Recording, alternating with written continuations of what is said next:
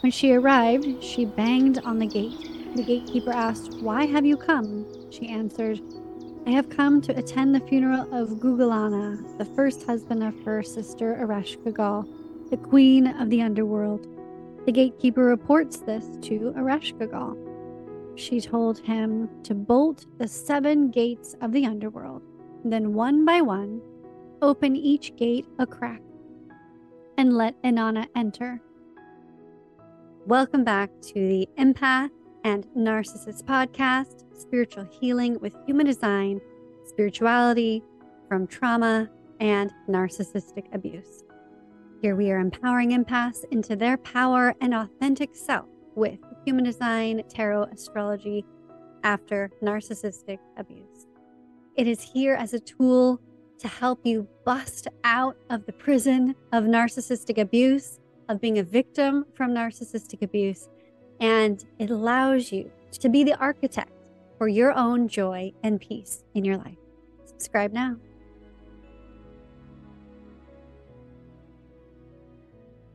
How to stop the cycle of being a victim.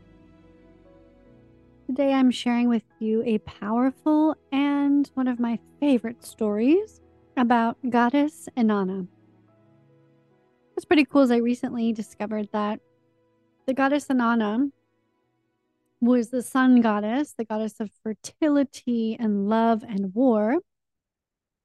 She was also called Aphrodite, who was by the Greeks, who, of course, in turn, is also the representative archetype for Venus, the star of Venus, which is the planet Venus. And the planet Venus is all about love, relationship, and resources. So today I'm going to read to you a clip from my book, Empath's Guide to Rising Strong. It's on page 22, The Descent of the Sun Goddess Inanna. The reason I'm sharing this with you today is because this is a deep symbolism for shadow work. And shadow work is something we all have to do after we've awakened spiritually. We've realized we've been living in this unconscious world as a zombie, and we have to do some growth. And the growth always comes from the shadows, comes from the things that we're hiding. Just what the narcissist doesn't want to do, that's what we are embracing and doing here to strengthen our emotional intelligence, to grow in our spiritual journey, and to connect deeper to our higher self, and to let go and strip ourselves of our ego, which is a great armor, but it also is a detriment to ourselves because the ego seems to always get in the way and always start drama and arguments and all the things that we just don't want to deal with anymore. We've already dealt with enough of that with narcissism. So shadow work is that intense, and it doesn't have to be intense. It can be very gentle too. But as we've all experienced it, it's hard to be like, yeah, I take ownership of that.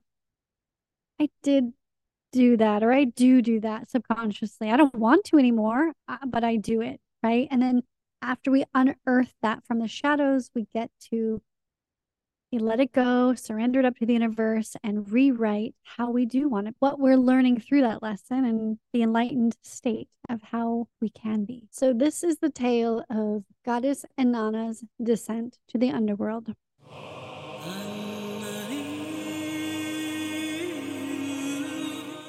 In ancient Mesopotamia mythology, Inanna was known as the Queen of Heaven. She was the goddess of love, war, and fertility. She was worshipped in Sumer at least as early as the Uruk period of 4000 BCE to 3100 BCE. She is famously known for the myth of her descent into the underworld, ruled by her older sister Ereshkigal. Before her descent, she informed her guard to come for her if she did not return in 3 days. This preparation of a guard symbolizes that we cannot do shadow work alone and must call in a friend, coach, or spirit guide to aid us in our uncomfortable journey. You never have to do this alone. As she prepares for her descent, she dressed elaborately. She wears a turban, a wig, lapis lazuli necklace, beads upon her breast, the pala dress, the ladyship garment, mascara, pectoral, a golden ring, and she holds a lapis lazuli measuring rod. Each garment is a representation of a powerful, quote, me, end quote, she possesses. The ancient rule is those who come to the underworld are not allowed to leave, but she braved forward with hopes to defy that law anyways. When she arrived, she banged on the gate. The gatekeeper asked, "Why have you come?" She answered, "I have come to attend the funeral of Gugalana, the first husband of her sister Ereshkigal, the queen of the underworld." The gatekeeper reports this to Ereshkigal. She told him to bolt the 7 gates of the underworld, then one by one, open each gate a crack, and let Inanna enter. As she enters, remove her royal garments. Ereshkigal is suspicious of her sister's fine clothing, which is unacceptable for a funeral, and her arrogant behavior. This reminds me of the slow transition into the depths of the narcissist web. It also reminds me of how we can be so arrogant in thinking that we can fix the narcissist. The guard tells Inanna she may enter, but must give over her lapis lazuli measuring rod. She pauses and questions, but as he says, "It is the way of the underworld," and she hands it over. Inanna passes through 7 gates, at each handing over an article of fine clothing, stripping her of her power. The symbolism is that each layer of clothing is a layer of your ego. When all is stripped away, you are naked, open and ready for healing. When Inanna reaches her sister, she is naked, and then holding on to her earthly ego role as queen, well, I guess heavenly, she made her sister Ereshkigal rise up from her throne, and instead Inanna sat on her throne. This deception is looked at and judged by the Anunnaki deities. These 7 judges looked at her. It was the look of death. They spoke to her. It was the speech of anger. They shouted at her. It was a shout of heavy guilt. The afflicted woman turned into a corpse, and the corpse was hung on a hook. This ultimate quote-unquote death symbolizes your ego, earth body, ultimately surrendering and dying to make room for your soul to awaken and your authentic self to rise again. It also reminds me of how we can become dead and nothing in a relationship with a narcissist. 3 days and nights passed, and her guard did as Inanna instructed and went to the temple to plead for her rescue. 3 out of the 4 deities refused, saying her fate was her fault. But Enki, the 4th judge, had pity and created 2 sexless creatures to go down and appease Ereshkigal, who was in agony because of the death of her sister. They appealed to her and provided her solace, and refused all the offerings she provided them, and requested only Inanna's body. They sprinkled Inanna's body with food and water of life and revived her.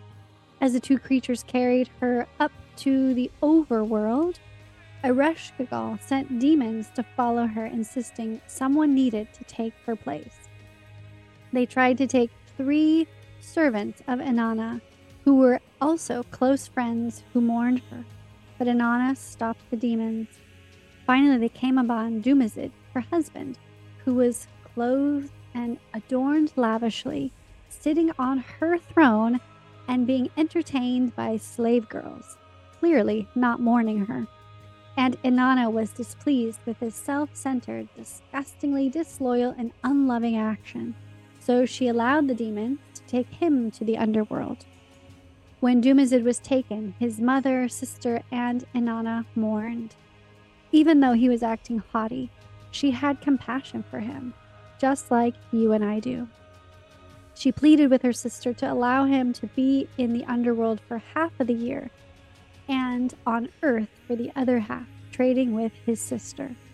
In the ancient world, this explained the seasons. This beautiful story shares her bravery of journeying to the depths, allowing it to strip her of what she was holding on to and the protective yet toxic part of her ego. It is a symbol of your spiritual journey in your brave and vulnerable work of healing from trauma and abuse. And even in the shadow work, you will not make all the right choices, but you have help along the way. Those whom you chose to be your life raft out of the dark in order to transform and rise with your toxic ego dead. And you see who truly appreciates and supports you. And in turn, it is easy to let go and release the self-centered, toxic people in your life. And after you have descended from the depths, you now rise up and embrace your authentic soul self in this avatar body. You are strong, wise, and powerful, and nothing can stop you from shining your unique soul's essence, light, out into the world. And this is the goal of this book, to give you some questions to introspect why, while not overwhelming you as you heal. I remember how just one question would take me a whole week or month to process and look at my inner depths and behavioral patterns to make sense of it all. Then to figure it out and know how to shift moving forward. So as you read this book, give yourself time each morning to reread or answer a question and journal about what is coming up in your thoughts, in your interactions, and what your intuition has to say about it. This is your time to activate and reassess what you value, what patterns are repeating that are not serving you, and to level up and own your authentic self, to kill your earthly pain body in order to take responsibility and look in the mirror to allow your soul out, and to make small changes to love and be braver and stronger, and shine your soul aura out brighter like a diamond compressed by the molten hot earth. Release the old mistakes and experiences. They were your molten lessons, but now they are gone. Own your power to change your patterns and don't make the old choices anymore. Break the bonds that bind you to murky mediocrity and shine authentically bright. Thank you so much for tuning in to the end of this podcast episode and being an empath member here in the community. If you want to grab a free copy of my new book, Empath's Guide to Rising Strong, a Human Design Guidebook, and a mini personalized human design reading, click the link in the description. Be sure to listen to the Empath and Narcissist Audible book, or you can grab your paperback on Amazon. It is a profound exploration of my journey and healing, providing you with tools for healing as well. The link is in the show notes.